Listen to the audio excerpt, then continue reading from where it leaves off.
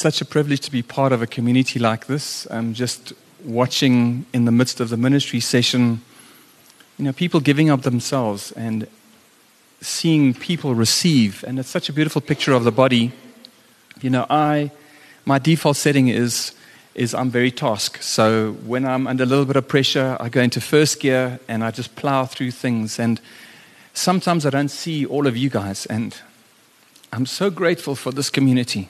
I'm grateful for every single person here, because some of you I know well and some of you I don't know that well. But every single one of you have got a contribution that you've made to my life this year, and I'm richer for it. So it's a wonderful privilege to stand here in the morning and bring a word that it's been on my heart for quite a while. On Thursday nights, we've started celebrating Thanksgiving. I know it's an American thing, and generally what comes from America could be quite commercial. But we think it's such a wonderful rhythm for us to get into, where we just practice.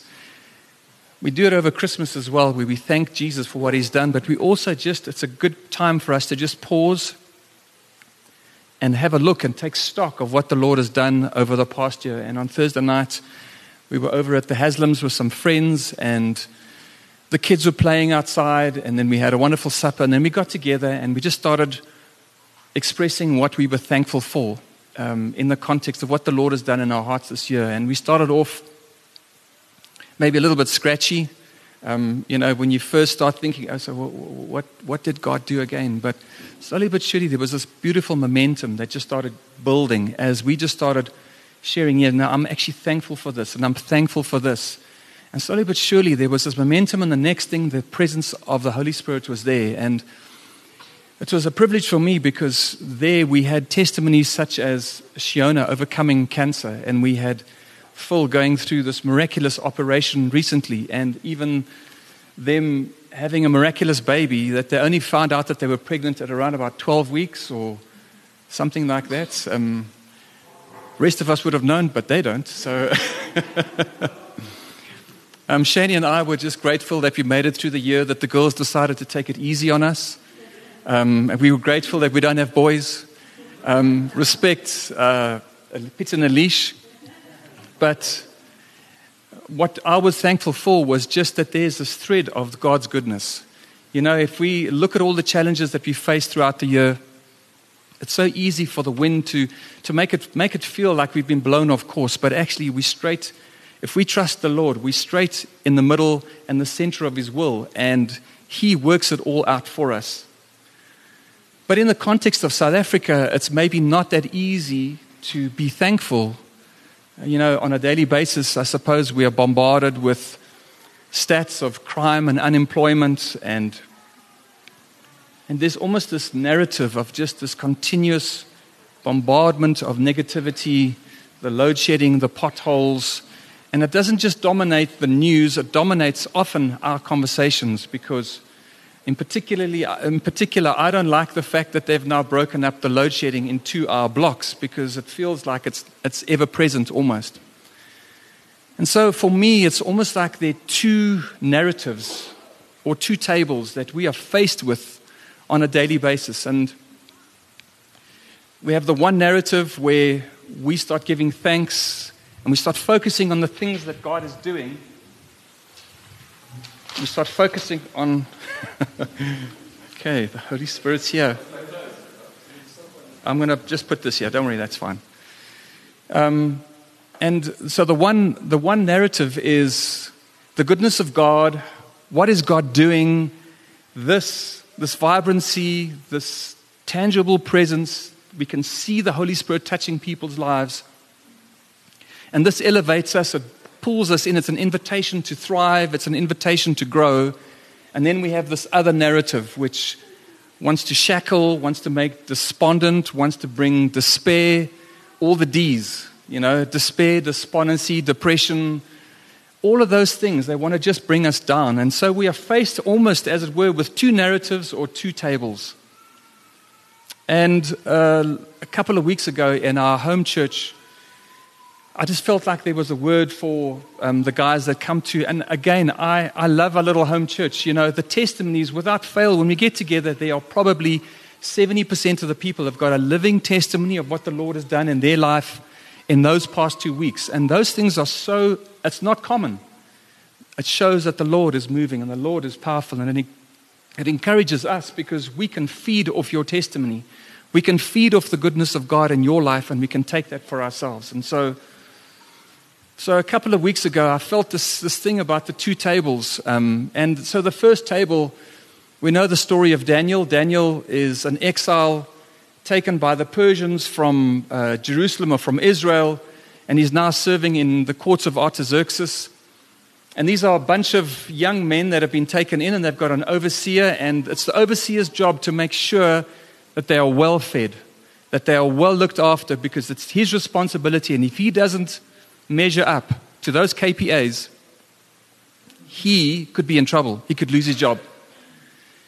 But we have a bit of a conflict because Daniel is a Jewish boy and he wants to please the Lord and he wants to do what God says. And on that lavish kingly table, there are some delicacies that he's not allowed to, by Jewish law, he's not allowed to eat from. He's not allowed to partake of those things.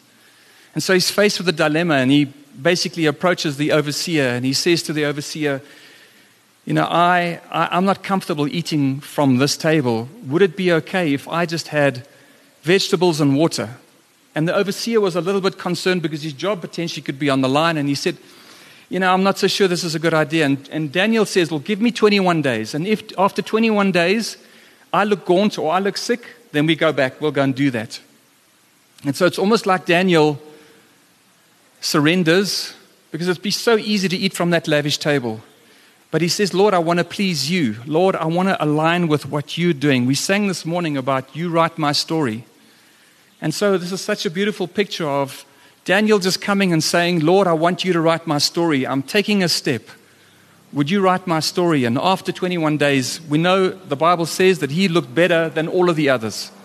And so he was able to proceed on that. And so there were two tables. The one is a table of indulgence, and we can't say that it's a bad table because all of those things that he said no to in those days, we probably eat now. So it wasn't necessarily a bad table, but he wanted to not rely on his own understanding, and he wanted to trust the Lord because he knew that this is what the Lord spoke. This is what the Lord wants his people to do. There's a second table in Isaiah 55. I just want to read the scripture. And it says, everyone who thirsts, come to the waters. You who have no money, come buy and eat. Yes, come buy wine and milk without money and without price. Why do you spend your money for what is not bread and your wages for what does not satisfy? Listen carefully to me and eat what is good, and let your soul delight itself in abundance. And this is the Lord's invitation to us. If we will allow him, he has got a table for us that will satisfy in abundance, it says. Don't labor for those things that are temporary. And that I would like to suggest, the table of the king represents those things that do not satisfy, those things that do not provide the sustainable abundance of God. And in the Hebrew, that word for abundance is the word fatness. And that word means fruitful, blessed, and fertile. Now, I understand that fertile is maybe not appropriate for everybody, but for some of us it is important. So these are the two tables that we are faced with. So back to the story of South Africa. The outlook is not great.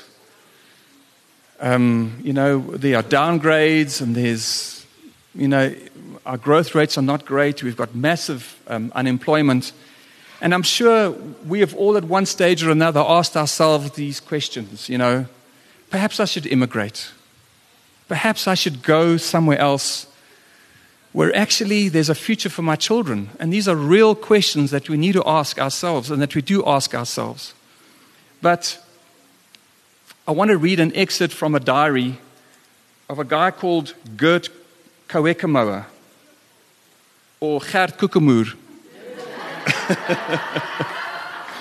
as he is known by his friends and family. So Gert is a CA. He grew up in Paris and he's now living in the UK. It It was September 2023. At the time, I was serving as a financial advisor to King Charles in Buckingham Palace. Johan, one of my brothers, had just arrived back from Joburg with some other South Africans. I asked him, how were things back home? And specifically about Joburg. And they told me that things are not looking good, but potholes, load shedding, corruption. We lost the cricket. There are serious problems back home, and the people are struggling under the burden. Unemployment and crime is rampant. The people are miserable. Unofficially, more than half of all employable people don't have work, so they can't feed their families. Apparently 4.8 million children are starving. There doesn't to be any way that they can turn the tide on this back home, and it's hopeless.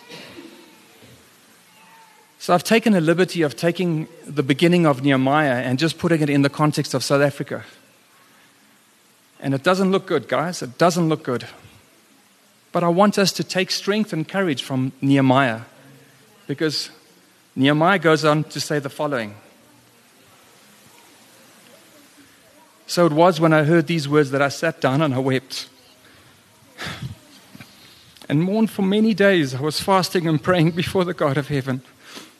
And I said, I pray, Lord God of heaven, O great and awesome God, you who keep covenant and mercy to those who love you and observe your commandments, please let your ear be attentive and your eyes be open, that you may hear the prayer of your servant, which I pray before you now, day and night, for the children of Israel, your servants, and confess the sins of the children of Israel which we have sinned against you. Both my father's house and I have sinned. We have acted very corruptly against you, and have not kept the commandments, the statutes, nor the ordinances which you commanded your servant Moses. You commanded your servant Moses, saying, if you are unfaithful, I will scatter you among the nations. But if you return to me and keep my commandments and do them, though some of you were cast off out to the farthest parts of heavens, yet I will gather them from there and will bring them to a place which I have chosen as a dwelling place for my name. Now these are your servants and your people whom you have redeemed by your great power and by your strong hand. Lord, I pray, please let your ear be attentive to the prayer of your servant and to the prayer of your servants who desire to fear your name, and let your servant prosper this day. I pray, grant him mercy in the sight of man, for I was the king's cupbearer. So I think the response of Nehemiah is so beautiful, because he was a professional serving at the hand of the most powerful man in the world at that stage. He was comfortable. He was earning a good salary. He had everything that he wanted. But when he heard the report of how things were back in Jerusalem specifically, his heart was cut. His heart was cut because the people were struggling under the burden and circumstance.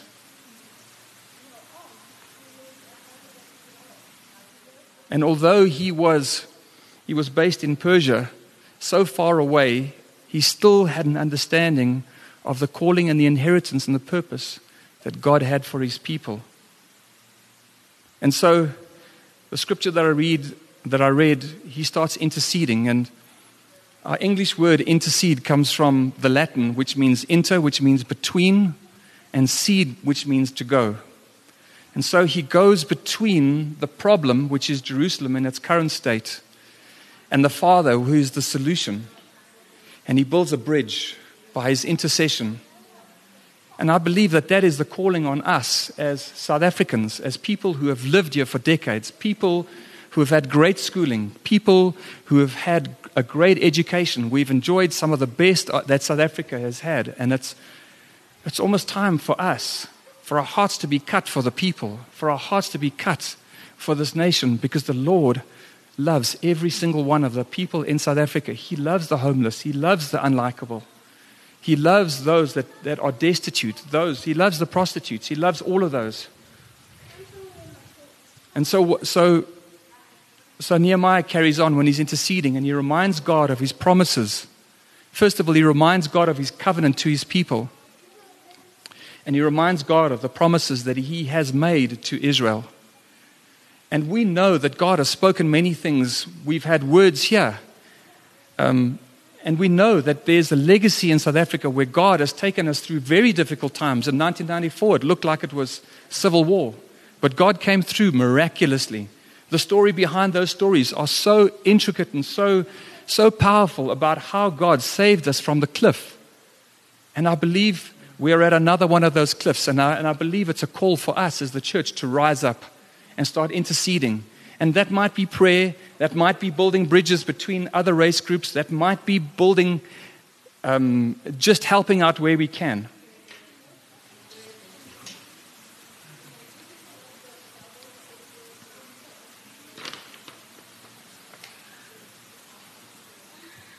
And so Nehemiah puts aside his comfort, he intercedes, he feels he has a mandate from God, and now he goes and he dares being miserable in front of the king. And that is definitely a career-limiting move. It's definitely something that's not going to go well for you because the king, he needs to be served. Your requirements or your emotional status really is secondary to the king's requirement, but he actually risks, a bit like Ruth, taking a chance. And we know the rest of the story. He opens up and he basically speaks to the king, and the king gives him favor because now he knows God is with him. He has pleaded before God, he fasted, he prayed, and now God has got purpose for him. Was there opposition? Definitely. He gets to Jerusalem. The place is a shambles. The people there are not united. They're divided, and there are these two guys, Sanballat and Tobiah, and they are supported by the Arabs and some other, the Ammonites and the Ashdodites and some other ites. And so they've got this organized group of opposition. And whenever we stand out and we choose the table of the Lord, or we choose, instead of going for the easy way out, like was possible for Nehemiah and for, what's the other guy's name that I referenced earlier? Daniel. Instead of choosing that easy way out, chose maybe something that was countercultural, something that didn't look like it was the best option, but it was surrendering to God and saying, Lord, you write your story on my life. Because actually, the table is not just for me. The table is for so many others around me. It's not just for me to feast and indulge, but actually it's for me to be used by you. And now you can write an adventure. Now you can write a story. And we know Nehemiah was part of rebuilding those walls in 50-odd days, which they were broken for decades before that. And he was part of a transformation that is legendary in Israel. He was part of something we now know about Nehemiah because he decided not to stay in the courts of Artaxerxes. And so for Nehemiah, he was now on a God mission. He was on a God purpose. In Ephesians it says that we are his workmanship, created for good works in Christ Jesus, which he prepared for us before we were born. I love that scripture because it gives us eternal significance. Because it means if I find what God wants me to do, suddenly there is eternal significance if I align myself with that, if I choose that table, if I follow that narrative. And so in the South African context, is this possible in South Africa? Can God do something like what he did with Nehemiah? Can he do something like this in South Africa? Is it okay for us to dream again about a thriving, prosperous, harmonious South Africa where people are united not on the basis of color or race, but they are united because there's a common cause of building? And sometimes the enemy would come like he did with Sanballat and Tobiah, and he would try and make it feel like you were alone, that Nehemiah was the only one there. He was the only one pulling this massive wagon up the hill. He was the only one facing this mountain. We sang about mountains this morning. But sometimes he will come and he will try with intimidation, like he did with Nehemiah. He tried to intimidate the people. He tried to intimidate Nehemiah, and said, we will come and we will destroy you at night. And as a result, they then had a guy working and a guy with a standing guard so that they could basically fend off any of these attacks. And finally, Sanballat and Tobiah got so frustrated that they said, Nehemiah, come out. Come out to us. Let's talk this thing out and let's settle this thing. And they actually wanted to kill him. And Nehemiah decided, no, I'm not going to do that. So what they did is they drafted a little letter, an open letter, and they sent it on with a messenger through to Nehemiah and read it out in public. Tantamount, I suppose, to social media. And there they read out this letter saying, Nehemiah, actually what you're wanting to do is you want to set yourself up as king over this city, and you actually are in rebellion to King Artaxerxes. And Nehemiah obviously was wise to this. He knew that this was just fabricated, and he didn't give it a second thought, and he carried on and he completed the task that God had for him. There's one of my favorite Old Testament stories is the story of Elijah. I love Elijah. He's human, he's fallible, he makes mistakes, but he also has a heart after God. And he goes and he challenges the 400 prophets of Baal. Fire comes down, wonderful, glorious time. And then Jezebel sends a messenger with a note, and he wants to flee. And he prays, and the Lord says the following to him in 1 Kings 17. 1 Kings.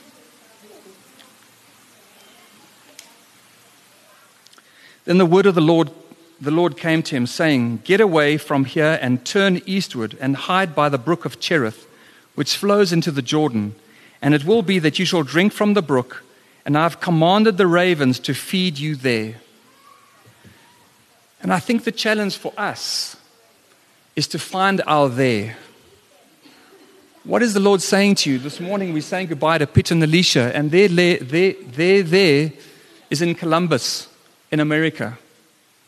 And it's a place where they can go with faith and with hope, and the Lord can use them, and they can be fruitful, hopefully not more fertile, but they can be fruitful there. But for us, where is our there? Because if we are here and we don't believe this is our there, we can't have hope. We can't be fruitful. And the Lord will not provide for us because He sent the ravens there.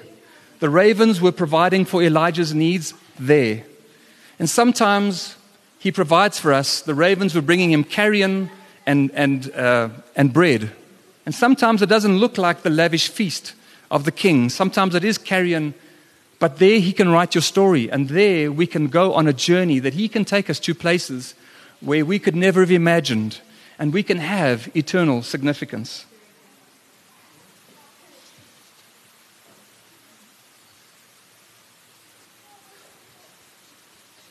And so in the context of South Africa, do I have hope? I suppose that's a fair question. Do I have hope? I'm the guy bringing the message.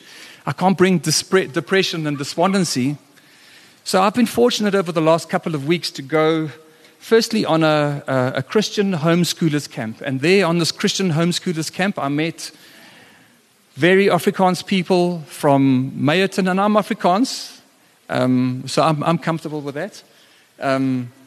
But real salt of the earth people I never dreamt I would have met. And they're all Christians. Some of them are from the NG Kerk. Some of them are from the Gereformeerde Kerk. Some are from Spirit-led or Pentecostal. I'm not saying, I can't say that. The NG guys can also be Spirit-led, so let me just correct that. But what I mean is I was exposed to a Christian cross-section of South Africa that I never would have met. And while the kids were off playing, we often would sit down and have supper or lunch because everything was catered, which is wonderful. It's a great way of camping. And we could sit down and we could actually get to know some of these people. And it was so encouraging to hear what the Lord was doing in all of these little churches, how almost without fail, every single one of these churches had started taking on some of the responsibility to turn South Africa around. And it would have been a little thing maybe where they started like a little feeding scheme, or where they started just reaching out to the local communities, building bridges. It's such a beautiful picture of what Nehemiah accomplished, because when he got to Jerusalem, the walls were broken, and he basically gave instruction to everybody, wherever you lived, build the piece of wall in front of your house. And I believe that's a word for us. That's a word, build the wall in front of your house.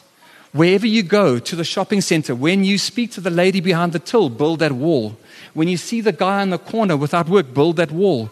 These are little things that we can do without a big program. These are little things that we can do. But So I was really, really encouraged by that. And then we went on a leaders thing, and there again in the different churches, we just saw that there were almost like green shoots. There's been a felt fire, everything was black, but I'm starting to see some green shoots. And I also like following politics, and this is not a political message at all, but I like to keep abreast with the latest polls, the latest trends in South Africa. And before God, I can say I'm excited about what is happening in this country. Before God, I can say that I can see that the Lord is building something. There is a groundswell that is getting together. And I'm happy to share that with you on a one-on-one basis afterwards, because this is not the platform to start talking about that. But what I'm saying is, if this is your there, you can have hope.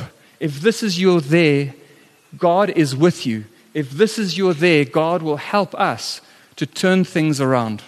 But we need to know that this is our there. In the Jewish calendar, their new year was, I think, on the 15th of September. And it is the year 5784 in the Jewish calendar. And it is, according to the Jews, this is the year of the door. And some say the year of the open door. Messianic Jews also say that if you look at the cycle of years, 5784 is also the year that Jesus was born. The same cycle of years, they believe, is the same year that creation took place, where God ordered everything. So when they work through all their numbers and their whatever, they believe that 5784 is a significant year. And already it has been a significant year, because 3 weeks into this year of the door, 5784, Hamas attacked Israel. And there's a lot of shaking going on. So what does the New Testament, for Messianic Jews, what does the New Testament say about the doors? Well, in Revelation 3 verse 7, it says, and I actually need to just reference this, it says, in Revelation 3:7, it says, and to the angel of the church in Philadelphia write, these things says the Holy One, who is true, he who has the key of David, he who opens and no one shuts, and he who shuts and no one opens.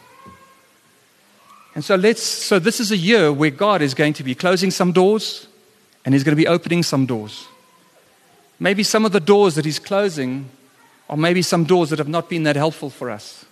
Maybe we've gotten into a habit or a behavioral pattern that is not good. And the Lord is going to be closing those doors if we allow Him. Maybe some of those doors have been good doors in the past. They've been doors that have given us fruit and sustenance, and we can see the life of God in those doors. But perhaps the Lord is going to close some of those doors.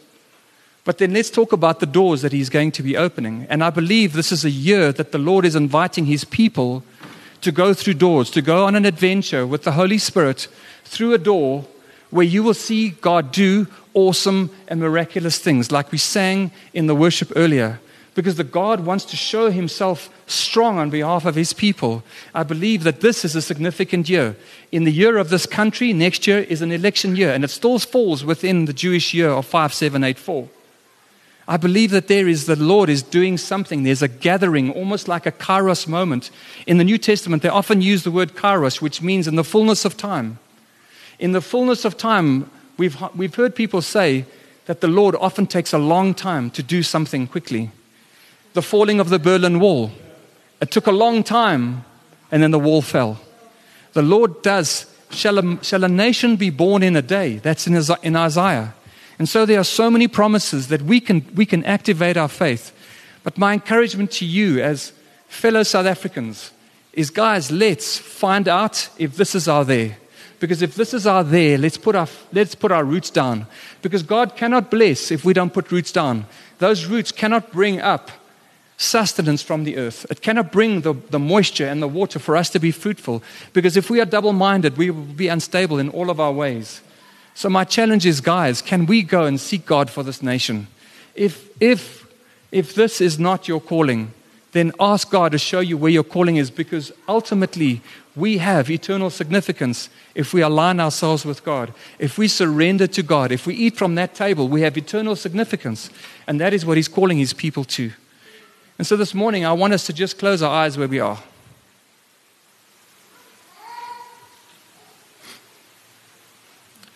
Lord, we repent We repent, Father God, from all the things that have happened in this country. We repent, Father, from the way that we have spoken about this beautiful country that you love and that you died for. Lord, we repent, Lord. And we pray, Lord, that you would align our hearts, that you would show us where there is, that you would show us, Father, where it is you want to use us, Lord. That, Lord, that we would be aligned with you, that we would experience the ease of your presence, the ease of your Spirit.